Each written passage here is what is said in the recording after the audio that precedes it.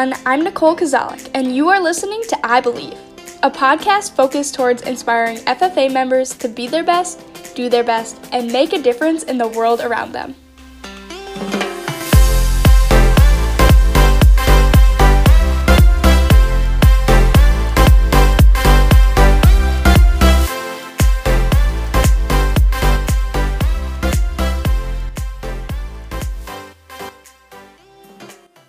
Hey y'all, welcome back to the I Believe podcast. Today I have Annalise Wagner on the podcast with me to talk about advocating for agriculture, which we all know is so important, especially as we're coming out of county fairs and going into the state fair.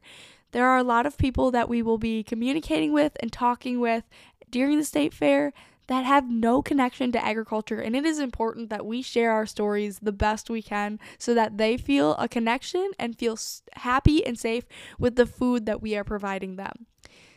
Annalise has been advocating for agriculture for some time now on social media. Her platform is Mod Farm Chick, and I have been following along with her. It's been a blast. She's super personable, super fun to listen to, as well as very, very good at telling the truth and what is actually happening. Not really sugarcoating it, but just sharing the facts. So go check her out if you're interested at all, and let's enjoy this conversation I had with her a couple of days ago. Welcome to the I Believe podcast. It is a privilege to have you on the podcast today and talking about the importance of advocating for agriculture. Can you start by telling us a little bit about yourself? Yes, well, thank you for having me. I am Annalise Wagner, also known as Modern Day Farm Chick or Mod Farm Chick. I am a dairy farmer from Wisconsin. I farm with my husband and his family. We milk about 700 cows. I'm also a mom to twins. And yeah, I consider myself an advocate, I guess.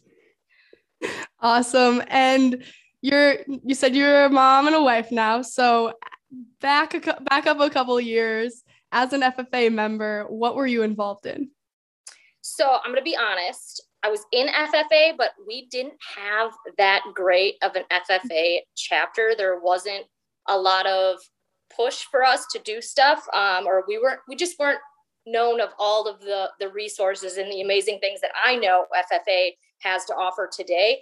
We mostly just screwed around in the greenhouse and wasted time. But I was also very active in 4-H.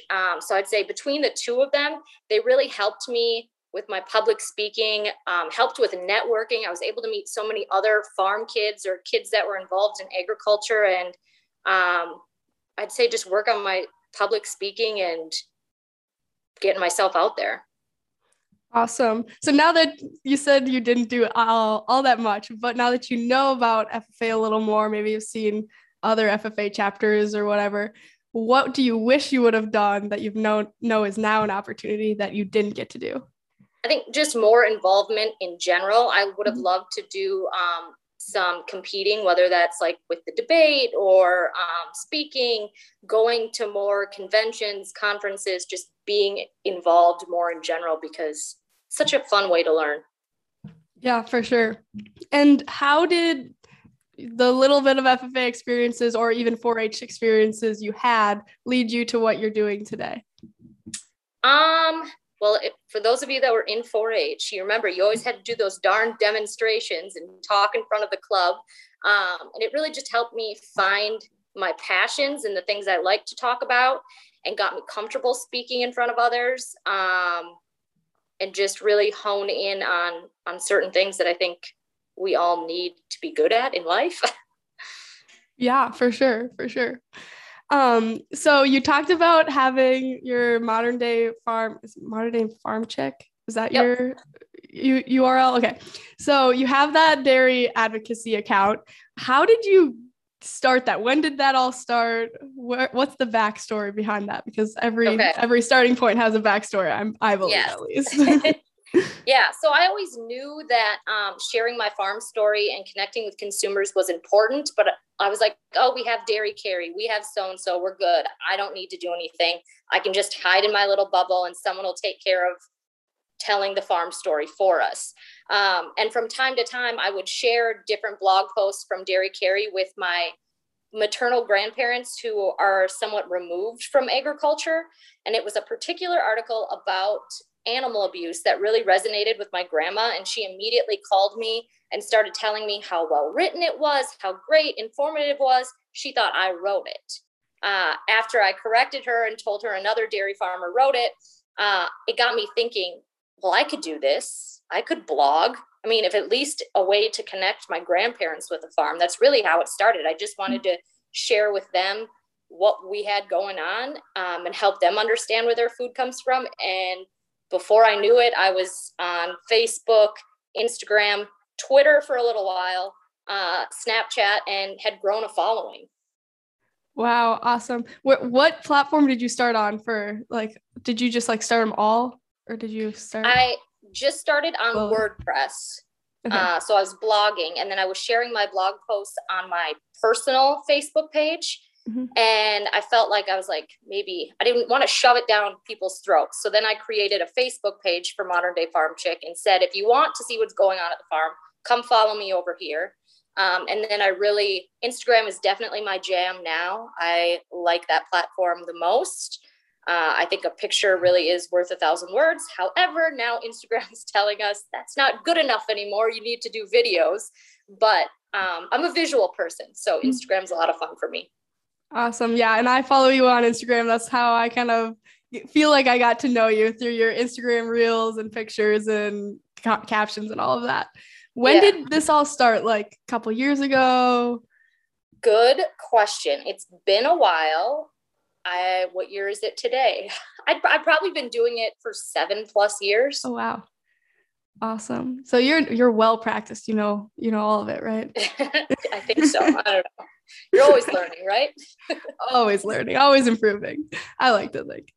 So the Minnesota State Fair is coming up in a couple of weeks. And that's why I really wanted to get this podcast in, is because I feel like FFA members, 4-H members, we get a lot of questions about our animals and general agriculture at the state fair, because it's 12 days full of just a big get together with non-agricultural people and agricultural people kind of in the same spot running around. So after not having a fair last year, kind of getting out of practice, maybe just a little bit. I think I'm a little out of practice.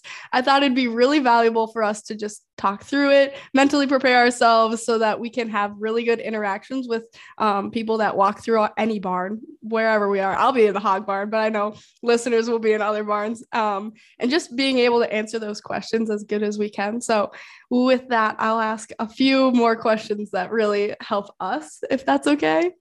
Sure. All right. So what would you say is the most important thing to remember while talking to those that are not personally connected to the farm or to agriculture?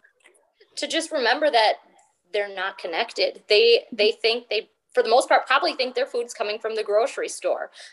So just really being comfortable and casual with them and talking about the basics. I think obviously as farmers, as people in agriculture, we have our own lingo. And sometimes, I don't want to say dumb it down, but you need to put it in layman's terms for people. Yeah, for sure. I have a funny story with that, actually. It was actually a family friend of ours. We were like talking about how farming operation works. And I said something about an auger, which to me was like, it's an auger. Like it just moves the corn from our truck to the bin. And she had no clue. And I was like, I don't know how to explain an auger to you. Like, I just remember feeling so dumbfounded, but yeah, it's definitely, we have our own lingo that everyone else like, what did you just say? I have no clue what that word means. Mm-hmm. Yeah. So if someone comes up to us in distress, which I guess I haven't personally had this, but I know some other people have, and they say we're treating our animals poorly, or they shouldn't be in kennels or cages, whatever they're going to say, or tied up. If it's a dairy cow, beef cow, tied up, how do you approach that kind of distress? So I haven't experienced a whole lot of this in person, but obviously on social media, I have. And when it first happened to me, it was so easy for me to get fired up and defensive and want to almost fight back. And that is literally the worst thing you can do, right? You catch more flies with sugar. So just taking a deep breath, trying to understand where that person's coming from, what they might have read, seen, or heard, and just explain to them the facts. Like, be honest too, like 100% be honest. We don't really, you want to sugarcoat things a little bit, but not a whole lot. Just give it to them straight and talk calmly and let it be a back and forth conversation and help them address those concerns. Awesome. I always like to ask questions. I feel like that's the best way to understand, because otherwise you're like, I just don't even know what your thought process is. Yeah, that, and you want people to be listening too. So like a back and forth and giving them the opportunity to talk and ask questions too really helps cultivate that conversation. Yeah, for sure. For sure. More of a conversation than just talking at each other.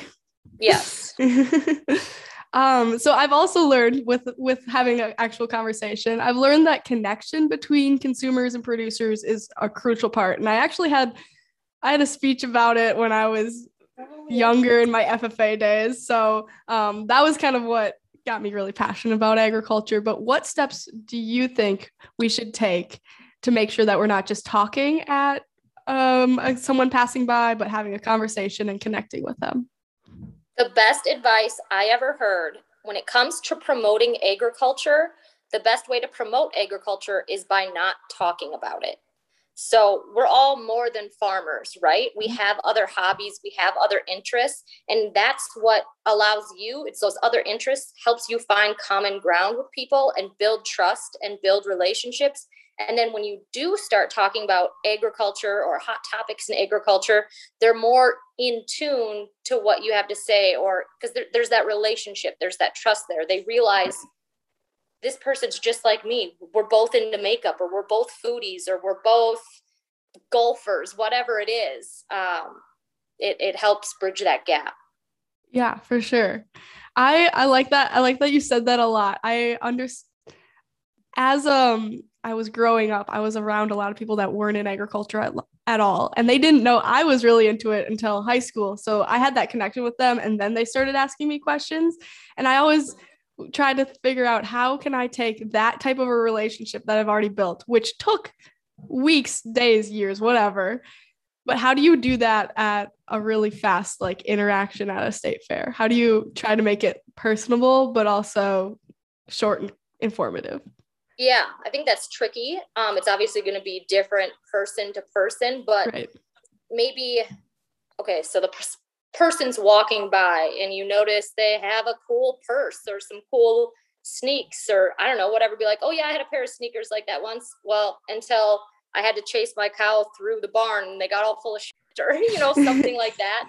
That could be a way.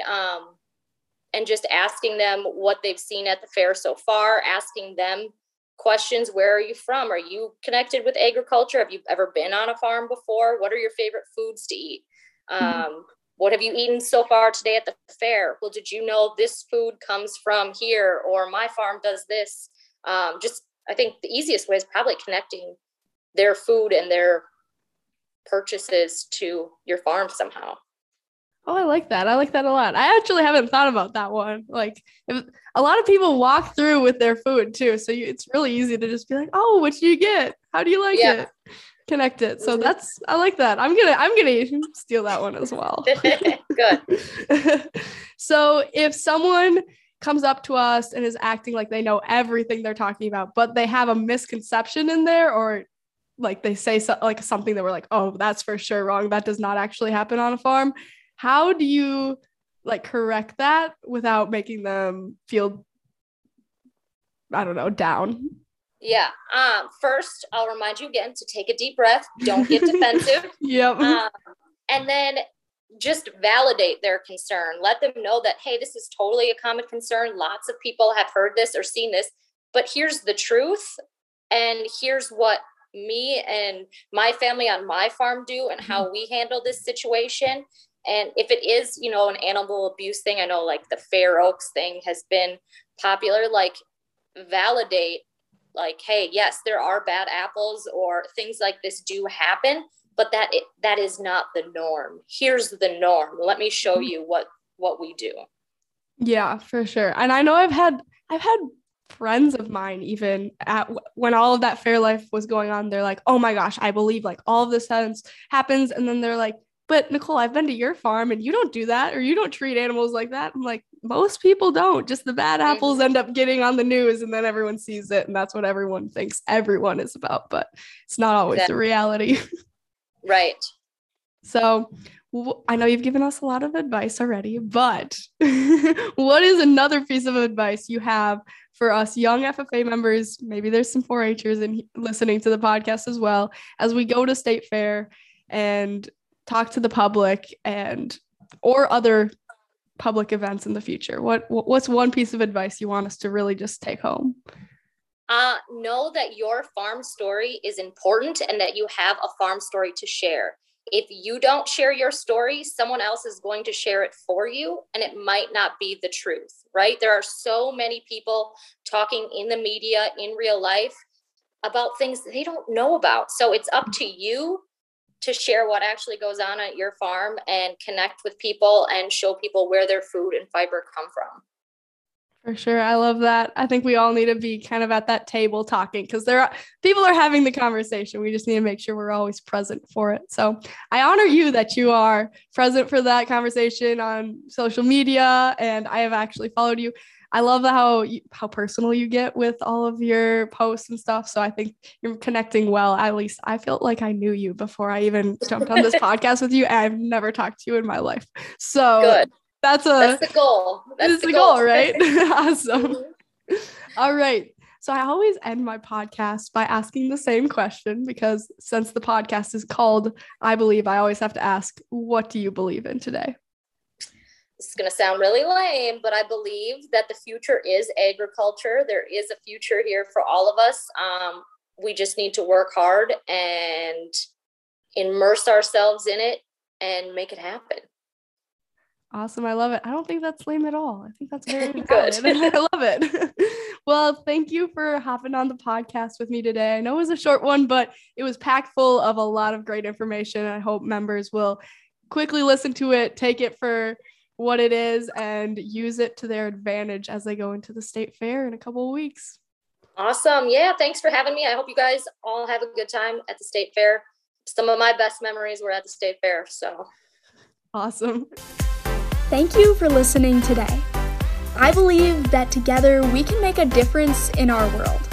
Go out with passion, dedication, and a willingness to do everything you can to help our world.